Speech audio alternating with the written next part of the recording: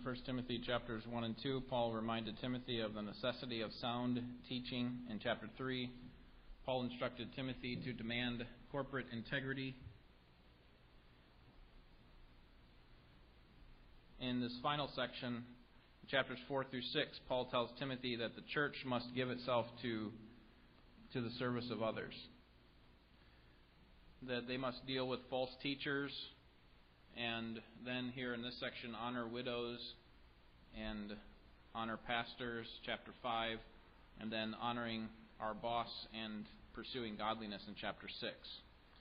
In our passage tonight, Paul is concerned with Timothy's duties towards church members and especially towards widows. So he's going to have a quick observation, verses 1 and 2, about his responsibility to all the church members, and then specifically on how the church is to care for widows.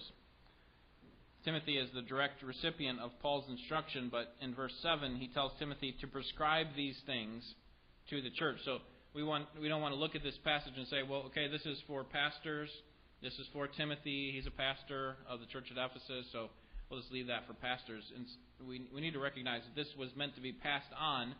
For one, it was preserved for us to read, inspired by God, and is profitable, so it's profitable for all of us. And also, he tells Timothy specifically in verse 7 to prescribe these things to the church. So you need to teach these things to the church. This is not something just for you, Timothy. The whole church needs to apply this to the way that we care for one another. So let's look at our text together. 1 Timothy chapter 5, beginning with verse 1. This is the word of God. Do not sharply rebuke an older man, but rather appeal to him as a father, to the younger men as brothers, to the older women as mothers, and the younger women as sisters in all purity. Honor widows who are widows indeed, but if any widow has children or grandchildren, they must first learn to practice piety in regard to their own family, and to make some return to their parents, for this is acceptable in the sight of God. Now she who is a widow indeed, and who has been left alone, has fixed her hope on God, and continues in entreaties and prayers night and day. But she who gives herself to wanton pleasure is dead even while she lives. Prescribe these things as well, so that they may be above reproach. But if anyone does not provide for his own, and especially for those of his own household, he has denied the faith, and is worse than an unbeliever. So, Paul likens the church to a family here. He does this in verses 1 and 2, not so much in the next verses, but I think the point is still clear that if we see our church like a family, then we're going to care for it differently than we'll care for other people. Not that we don't care about other people, but we have a special care for our family, don't we? And so I would suggest to you that the point of this text is that the family matters, therefore we should treat one another with care. We should treat one another with care. And so Paul has this idea. I think the idea is implicit in verses 1 and 2, that the church is like a family, that you have some older women that you treat as mothers, older men you treat as you would your father, at least in the way that you handle some of these issues. But this is not the only place that Paul uses this imagery, right? That the church is a family. We see this in chapter 3, verse 15. Go back there in your Bible, chapter 3, verse 15. Verse 14 says, I'm writing these things to you, hoping to come to you before long. But in case I am delayed, I write so that you will know how you ought to conduct yourself in the household of God.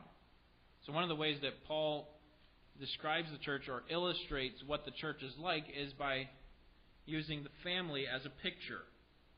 And there are several analogies of the church throughout the New Testament. You have a flock, a building, a body, and each of these images help us to see more about what the body of Christ is like, what the family of Christ is like. But here Paul uses the analogy that seems to be connected to a family to describe the relationships in the church. And if we take this analogy a little bit farther in the Scriptures, it's not hard to see why he might use an analogy like this, because we all have God as our Father, right? We are all sons of God, Ephesians chapter 1, verse 5. And as we just saw in chapter 3, we are the household of God. And Paul is constantly referring to other Christians as brothers and sisters in Christ. And so for that reason, this analogy of a family is a good one. The importance of this analogy is that it affects the way that we treat one another. When we recognize that we are all family, then we should treat one another with care. And that's what this text is about. We ought to treat the whole body with care, verses 1 and 2.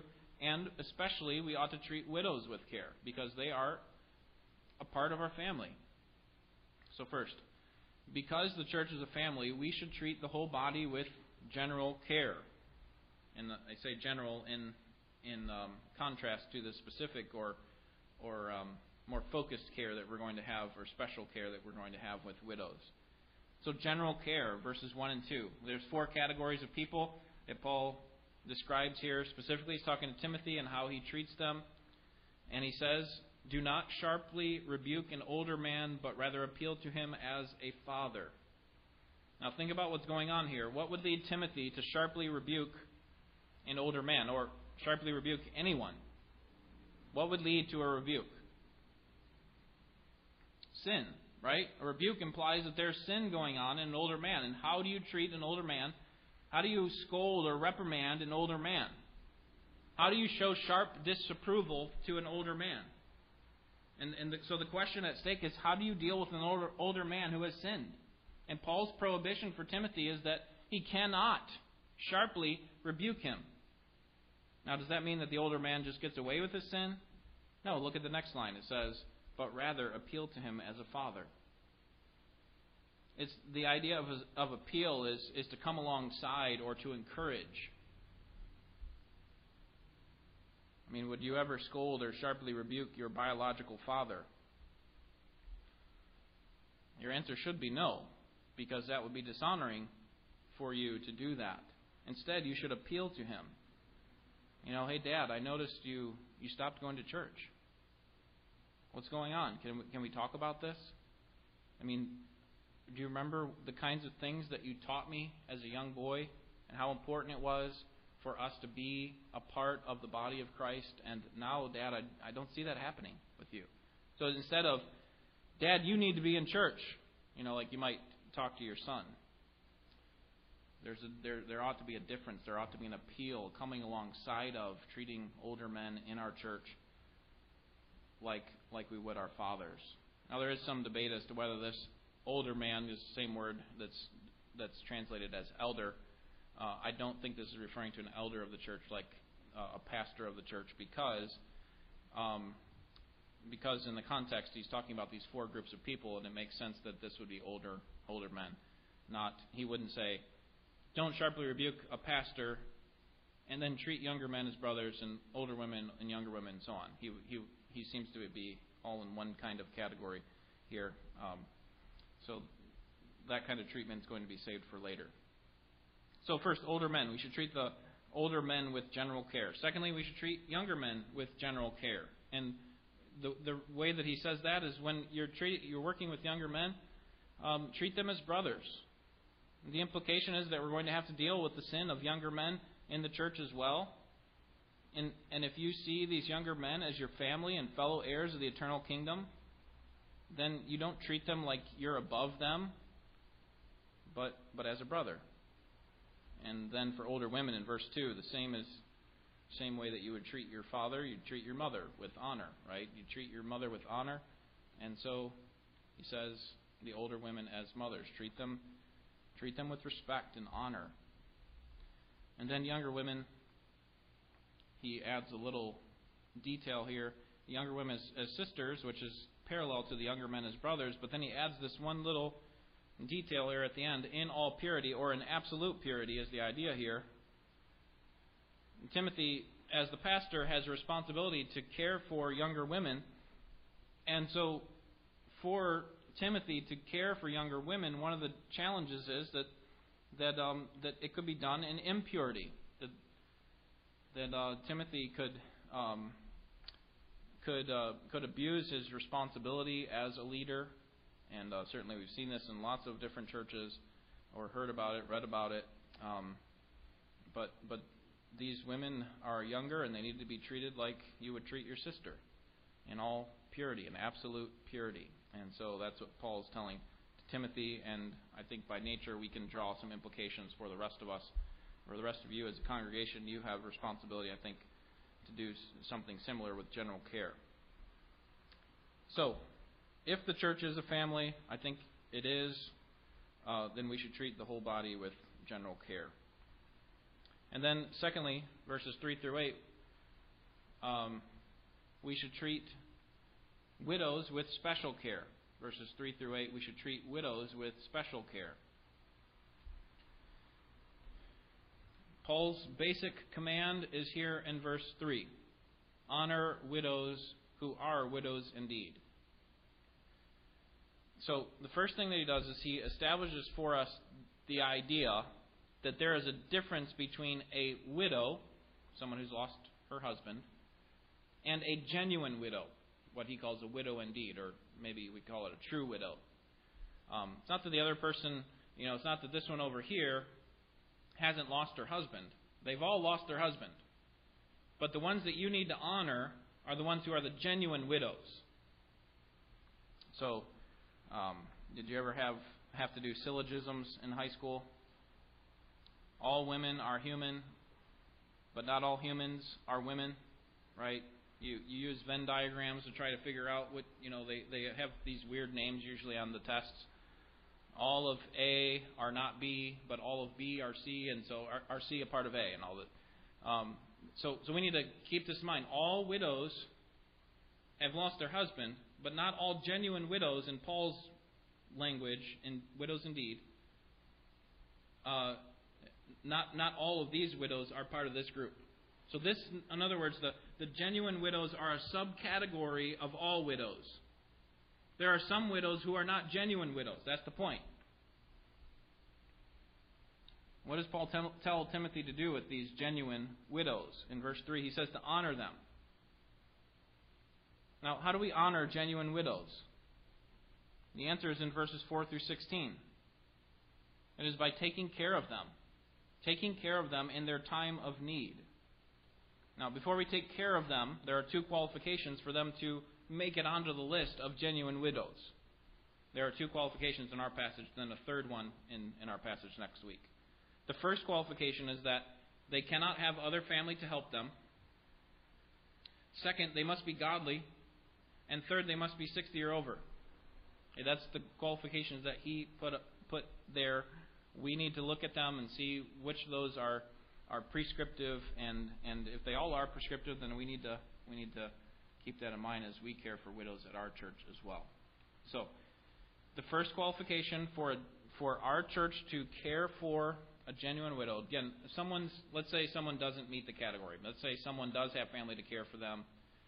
I guess it would be over here, right? If you have some family to care for you, or they're not acting completely godly, that doesn't mean we're not concerned about you at all, and we're not going to help you at all. But there is a special care that we must have for these who have no family to care for them, and who are godly, and who are 60 or over. We have a special responsibility to these ladies. So let's look at these two qualifications, and we'll look at the third one next week. The first one is that a genuine widow must be genuinely poor. A genuine widow must be genuinely poor. Now, this is written before the days of pensions and Social Security and survivor benefits. And so becoming a widow was a kind of death sentence, wasn't it? I mean, consider Naomi. Obviously, that's Old Testament, but consider Naomi when she lost her husband. What did she say about herself?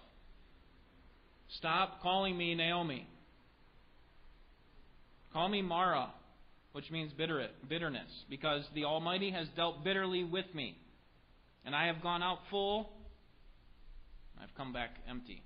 Ruth chapter 1, verses 20 and 21. She had no hope for herself, and so she said, Ruth, do not connect yourself to me. It is a death sentence. Obviously, she learned something from God and His sovereignty and how He cares for widows. But the point is that in that kind of a culture, and leading up even into the first century, there wasn't any safety net for a widow when her husband would die. She would not be able to get a job. Just, put my name on the market and here we go. I'm going to be able to make some money for myself and take care of myself for the rest of my life. It was a death sentence. And the Ephesian church is kind of like a safety net for a widow who had fallen off the tightrope of stability. But before the church would be commissioned to be that safety net, there's another safety net before that. Paul says your family needs to be the first safety net. So if you consider like the widow or the woman who's married, she's walking on the tightrope of life and her husband dies, she falls off. The first safety net is her own family ought to catch her. If she doesn't have her own family, then there's no net there. So then that's where the church catches her. That's where the church takes care of her. Let me show you where I get this. Verse 4. But if any widow has children or grandchildren, they must first learn to practice piety in regard to their own family and to make some return to their parents, for this is acceptable in the sight of God. So here's Paul's point. Descendants of a widow ought to be the first to care for widows. One of the ways that we as children make a return on investment to our parents is by caring for them when they're in a time of need. Now, that's not the normal pattern of life, right? Parents are supposed to provide for their children. Parents are, in general, they leave things for their children to help take care of them after they're gone. But there are cases like this where the husband dies and all the wealth is used up and the widow is left to care for herself and she can't. And that's when the children need to step in. I mean, after all the parents have done for us as children, the very least that we can do is to care for them in their time of need, right? This is a normal thing that people do, and not just Christians. Paul calls this an expression of godliness. That this is something that's expected, especially of Christians. Notice what he says there in the middle of the verse. They must first learn to practice piety or godliness. Here's one of the ways that you can practice godliness. Care for your widowed parent or grandparent. So God is pleased with children and grandchildren who care for their widowed parents. Notice the end of the verse there, verse 4. For this is acceptable in the sight of God. One of the ways that you make a return to your parents. See that towards the end of verse 4. You make some return to your parents is by caring for your widowed mother or grandmother. Next week we'll see that there are two more benefits to caring for your widowed family member. Obviously, one is that the widow's cared for, but then the second is that you unburden the church.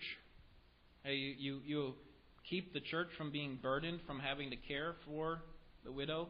Look at verse 16. I'll just show you that, and then we'll look at it more closely next week. If any woman who is a believer has dependent widows, okay, so this is talking about likely a younger lady who can care for her widowed mom, then she must assist them, and the church must not be burdened so that it may assist those who are widows indeed. So in order for the church to focus on the genuine widows, then family members, Christian family members, ought to take care of their own widowed family members. Do you see?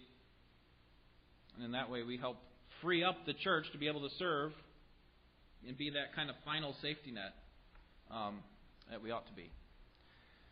So the implication is that if the widowed church member is without a family to care for her, then she is genuinely poor. So that's why I say it that way.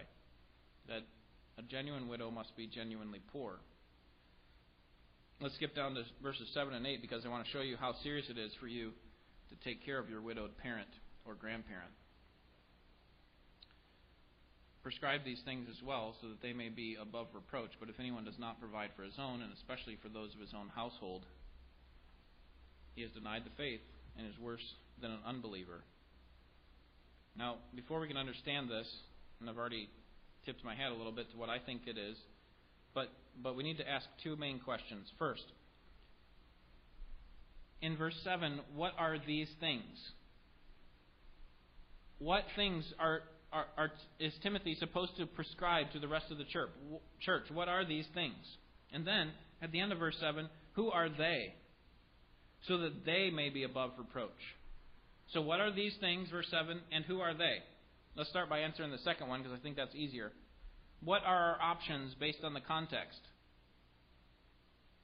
So that they may be above reproach. What has Paul been talking about? Okay, widows, that's one option. And children and grandchildren of widows, right? Those are the two main options. It's either widows or those who care for widows. Descendants. And there are two reasons why I think that Paul is referring in verse 7 and therefore verse 8 to the descendants of widows. The first reason is grammatical, and the second is structural. So first, notice the grammatical context. In this paragraph, verses 3 through 8, when Paul talks about genuine widows and their responsibility, does he talk about widows in the singular or the plural? Now, I just said widows, so it sounded like plural, but you need to think carefully here, because look at how he states it in verse 4. But if any widow, singular or plural? Singular. Verse 5. Now she who is a widow, singular or plural? Singular. Verse 6. But she who gives herself to wanton pleasure is dead even while she lives. Singular or plural? Singular. Okay, so when he's talking about widows, all the pronouns that would be singular would point to widow. That would make sense. But notice how he talks about children and grandchildren. He mentions them once there in verse 4. He talks about them in the plural. So it seems to me that Paul is saying, based on the grammatical context, that, again, he says in verse 4, make some return for their parents. Again, that's plural. So it seems to me that in verse 7, that they may be above reproach is not talking about widows. Otherwise, you might say, so that she might be above reproach. He's not telling widows how to live. He's telling family members how to care for their widows, their widowed family members. So I think he's talking about the descendants of widows here in verses 7 and 8. The second reason I think that he's talking about the descendants of widows is the structural context. And what I mean by that is that this paragraph, verses 3 through 8, is broken down into three main units. 3 two-verse units. Each unit is connected by a contrastive word, but. Notice verse 3, honor widows who are widows indeed, but if any widow. So verses 3 and 4 is one thought. Verse 5, now she who is a widow indeed and who has been left alone, entreaties and prayers night and day. Then verse 6, but she who gives herself. So verses 5 and 6, another thought. And then verse 7, prescribe these things as well so that they may be above reproach. But if anyone does not provide for his own, especially for those of his own household. So each forms a logical thought, and so I would suggest to you that verses 7 and 8 go together. And if they do, then that gives us a clue into what Paul is talking about. And so that answers our first question, which was, what are these things in verse 7? Right? I don't think Paul is saying, if a widow does not provide for her own, that wouldn't make sense, would it? If a widow doesn't provide for her own family, she's denied the faith and worse than an unbeliever. Well, how could she provide for her own? That's the point of why the church needs to step in. No, he's saying if children and grandchildren do not provide for their own, and what kind of monsters are they? I mean, because even unbelievers do that. I think that's Paul's point. At the end of verse 8, you're worse than an unbeliever if you don't care for your own family. I mean, even pagans who have less special revelation than us recognize that when their widowed family, when dad dies, they need to care for their desolate mom. This reminds me of the religious leaders in Mark 7 whom Jesus rebuked, who were constantly trying to get out of obeying the law. Right? And they had money that was coming in, and they designated some of their money as Corban, which means this is designated to God. So mom and dad get in a difficult position. They come to their son and say, you know what, I need some help. And, with an air of false piety, he says, you know what? I don't have anything. It's all devoted to God. And Jesus says, you set up all these traditions and these special rules for yourself, and at the same time you're avoiding what you're supposed to do, which is to honor your parents. You can't care for them.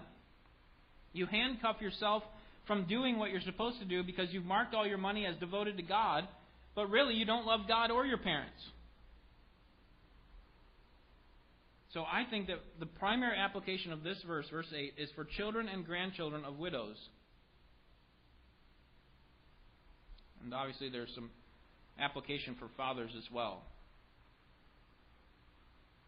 I mean, doesn't this also apply to us as fathers, that if we can't provide for our own family, then we have denied the faith and are worse than unbelievers? I mean, what kind of father spends his money on hobbies and recreation and doesn't have enough money to pay for the basic necessities of his family? It's not a father who's thinking straight. Paul says you've denied the faith. You're worse than an unbeliever. Now, let's be clear that there are exceptions to this. There are people who are genuinely disabled that just simply can't care for their families. I recognize that. I think Paul recognizes that. Obviously, God does. But the point is if you are an able-bodied person, you ought to be providing for your family. And if you are an able-bodied child or grandchild with a widowed mother or grandmother, you ought to be caring for her. So, the first requirement for a widow to make it on the list of genuine widows, those who the church has responsibility to care for, is that she must be genuinely poor. That is, she doesn't have family to care for her. Secondly, she must be genuinely godly. And we'll start into this one this week, and we'll see some more of it in our passage for next week as well. She must be genuinely godly. And this is in verses 5 and 6. What we need to see here is that the widow must have a reputation for godliness. Verse 5 says, "Now she who is a widow indeed, a genuine widow, and who has been left alone," shows her desolate state, right? "Has fixed her hope on God and continues in entreaties and prayers night and day." So what is the expression of a godly widow when she comes to a point of desolation? When she comes to a point of desperation? What does she do according to verse 5? She night and days relies on God through prayer. Wasn't that what you expect a godly person to do? When they've exhausted all their resources in trying to help themselves, and now they can do nothing, a godly person, a godly widow in this case, turns to God and night and day prays to Him. This is her hope. This is her present state of mind. The middle of verse 5 says that she has fixed her hope on God. How has she fixed her hope on God? Well, the expression of it is in her genuine and regular, continual prayers. And her hope in God is also expressed in her personal piety, right? She's not like this one that's described in verse 6 who is given to wanton pleasure, that is sinful pleasure. She shows the fruit of a genuine spiritual life. She expresses her hope in God through continual prayers and through pursuit of God's pleasures. So, what happens here is that when you have a woman, a wife, who loses her husband, if she has children to care for her, then they ought to step up and care for her. The family then becomes kind of like the hands of God. Does God care for widows? Does God have any concern when a widow is created, so to speak? Absolutely, He does. And so the family ought to be the first to step up and to care for her. That serve as God's hands. But where are God's hands when the widow doesn't have a family? Does God show His care for her? And the fact is that for godly widows particularly, God's hands are seen in the care of a widow through the church. That again, we serve as that second safety net. The first is the family, but if there is no family, then that's us. We're going to help provide stability financially and otherwise for her. The point is that no matter what the case is, if you, ladies, ever get to a point where you lose your husband and you are still in a state where you're pursuing godliness, you can be sure that God will take care of you, either through your family or through this church. And so as a church, we ought to take our responsibility in this regard seriously, because James says that this is pure religion. Pure and undefiled religion is this, James 1:27. Care for orphans and widows in their distress, and to keep ourselves unspotted by the world. This is one of the things that is at the heart of God, is to care for those who are in need. So let's think about 3 applications and 1 principle tonight. Number 1, as an individual, you must care for yourself. And I would add a little caveat in there, if you're able. As an individual, you must care for yourself. If you are an able-bodied Christian, then you have a responsibility to, as Galatians 6:5 says, carry your own load. One of the things that we ought to do in order to not be a burden to someone else is to take care of our own responsibilities. If we're constantly needing to depend upon other people, then it could be that we're just going through a trial, or it could be that we're disabled in some way. But we should not constantly be a burden to others. At least in our mindset ought to be, I want to carry my own load. I want to be able to care for myself. Obviously, with the means that God has given me, recognizing that God is the ultimate provider. But this ought to be a goal in our life. This is what we train our children to do. Mom and Dad are not going to be able to care for you forever. There's a time where you're going to leave the nest. And you're going to have to pay your own bills. You're going to have to make it your own way. You're going to have your own family. And you can't keep relying on us for the rest of your life. Carry your own load. Secondly, as an individual, you must care for your family in need. So, here's one of the signs of maturity for a Christian, is that you want to care for yourself, not be a burden to others, but also you want to help bear the load of someone else who's weak, who's stumbling. And there are Christians in genuine need. And when they get to that place, particularly we're talking about widows here, they ought to first be able to rely on their Christian family to care for them. So that means if you have a Christian family member who has genuine need right now, you ought to think about what you can do to provide for them. Not just a one-time gift. Hope this sets you on your way, but what could you do to help carry their load, to help bear their burden, Galatians 6:2. Because if you are a Christian, then this will be part of your disposition. You want to care for especially your own household, your own family. Those who don't have denied the faith and are worse than an unbeliever. So those are the implications or applications for the individuals. Then for the church, we have a responsibility to care for destitute believers. So as each of us take on our responsibility to care for our own family members, then that frees up the church to be able to care for those with genuine needs. We might say, well, wait a second, what's the difference between this need and that need? That person, is as poor as this person. Why are you choosing? And the fact is that there are requirements, apparently, according to this passage, that there are requirements. Those who are genuinely in need, genuinely ought to be taking up the care and the concern of the church. And so we as a church ought to be looking out for those who have genuine need, those who have no family to care for them. Because those who have no family to care for them ought to be cared for by the church if they're in a place of genuine desolation. Finally, a principle. Our church's primary focus of care ought to be on our own people. Our church's primary focus of care ought to be on our own people. And this sounds selfish, but I think it's derived from the Scriptures.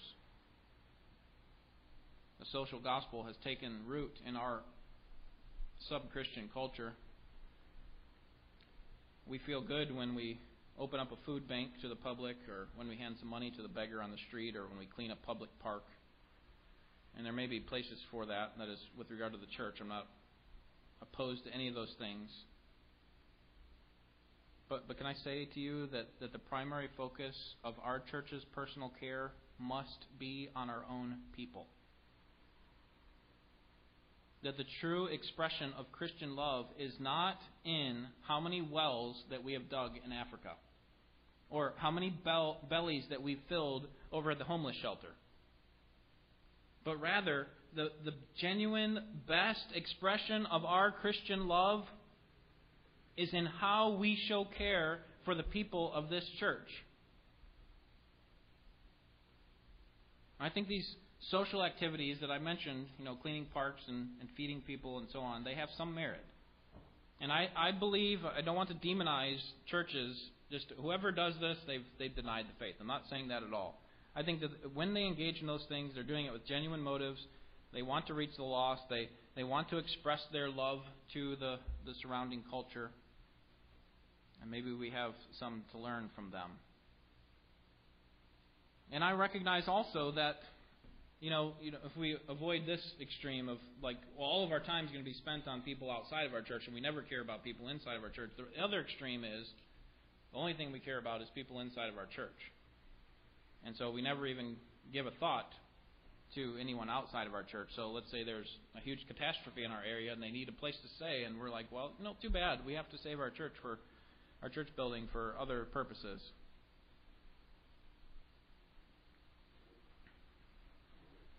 We can have the wrong mindset that, if you're not a member of a church, we don't really care about you. I'll address that in a minute. But my point is that there should be a special concern. I think there is a biblical responsibility for us to have special care for our own people. Consider the load of scriptures. I'm just going to quote for you a couple of them that point to our responsibility to our own people. Jesus said, "By this all men will know that you are my disciples, if you love the unbelieving poor." Is that what he said? No, if you love one another, John 13:35. Here's how they're going to know. So again, these social gospel type churches are the ones who we want to make sure that everybody knows that we have love for Christ and that we are His disciples. And so we're going to feed them and clothe them and clean their parks. Jesus says that's not how they know that you're my disciples. It's when you show love to each other. 1 John 3:17. Whoever has the world's goods and sees a poor Asian child in need and closes his heart against him, how does the love of God abide in him? Is that what it says? No. Whoever has the world's deeds and sees his brother in need, his Christian brother or sister in Christ, and there's a special bond that we have because we are all members of one family who all have God as our Father. How about 1 John 4:20? How can you love God whom you have not seen if you don't love your pagan co-worker whom you have seen? Is that what it says? No. I'm not telling you to hate your co-worker, but John's point is that genuine Christian love is expressed, and frankly, genuine love for God is expressed, not in how you love unbelievers, but in how you love your fellow church members. Or to use another metaphor other than the family, 1 Corinthians 12:26, we are all members of one body. So, when one homeless person suffers, we all suffer. No. Paul's talking about brothers and sisters in Christ, and he's saying when one of us suffers, we all suffer. We have this connection through Christ. Now, I'm not telling you to reject anyone who's not a member of our church. Reject your neighbor when he asks you to help work on his car, or you can't make yourself available for someone when they have a need. I'm not telling you that you can't visit your coworker in the hospital because, there's work day this Saturday, and so my church is more important than you, so too bad for you. But God has given us some instruction as to how to handle this kind of difficulty of balancing how we treat people outside of our church and how we treat people inside of our church. Listen to Galatians 6:10. Do good to all people, but especially to those who are of what? The household of faith. So how do we know? How do we know where to draw the line? So he's not saying do bad to people who are not of the household of faith. He's saying do good to them, but especially you ought to show love for those who are part of your church. You especially ought to have concern for the widows who are a part of your church. So how do we know? How do we know where to draw the line between helping unbelievers and helping church members? And the general answer is, maybe generic answer is discernment. We need discernment, right? But more specifically, it is, back to our first point, think of the church like your family. How do you know where to draw the line between helping non-family members and family members? How do you know where to draw the line? And the answer is in your disposition, isn't it? If you have a disposition to help your family and to be there for your family, then there will be occasions where you actually say no to non-family members, right? Where you say, you know what, I have responsibility to my wife, my children, and I would like to help you. There's only a limited amount of time in the day, and I have a primary responsibility to them. You're not being mean, but you recognize that there is discernment that goes into that, but you have a general disposition that I want to help my family.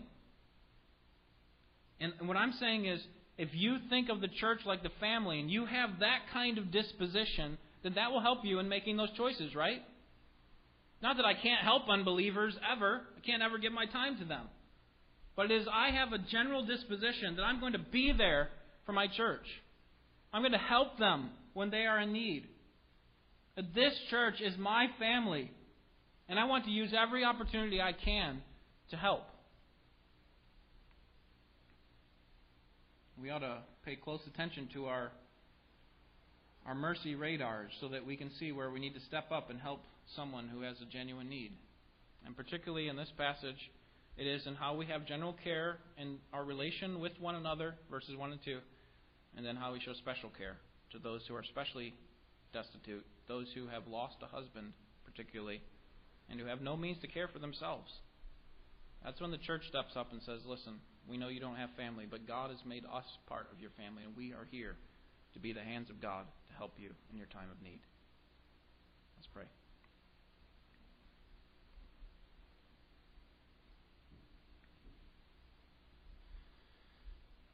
Father, would you soften our hearts to the needs around us? How easy is it for us to have a kind of a tunnel vision in life that, we have our own things that are going on and in our own pursuits and recreations, and we just don't have time to think about other people and care for them. And sometimes we get our priorities out of balance, and so we don't make time.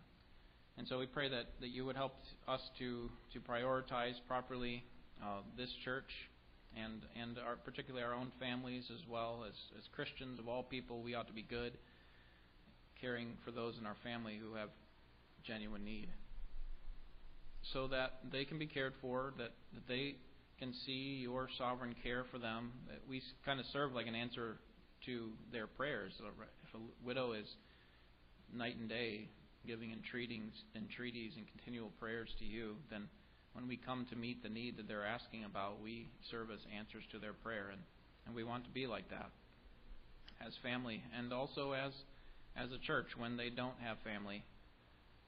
Help us to know how to discern the various issues that can arise in a culture that's a little bit different than theirs, but a lot of the same principles apply. And so we pray that you'd help us to think carefully about our church's responsibility to care for the widows that we have in our church, and to be ready to care for the widows that we will have in our church. We don't know what the future holds, but Lord, we do know that you are in control of all things, and that we can trust in you, and we're thankful that you have given us this church as an extension of our family, or as another kind of family, a different father, a greater father, really. Have this spiritual connection and a way to express love to one another, and we want to do that. So help us to be godly and to love one another as brothers and sisters love each other. Pray for your help in this in Jesus' name. Amen.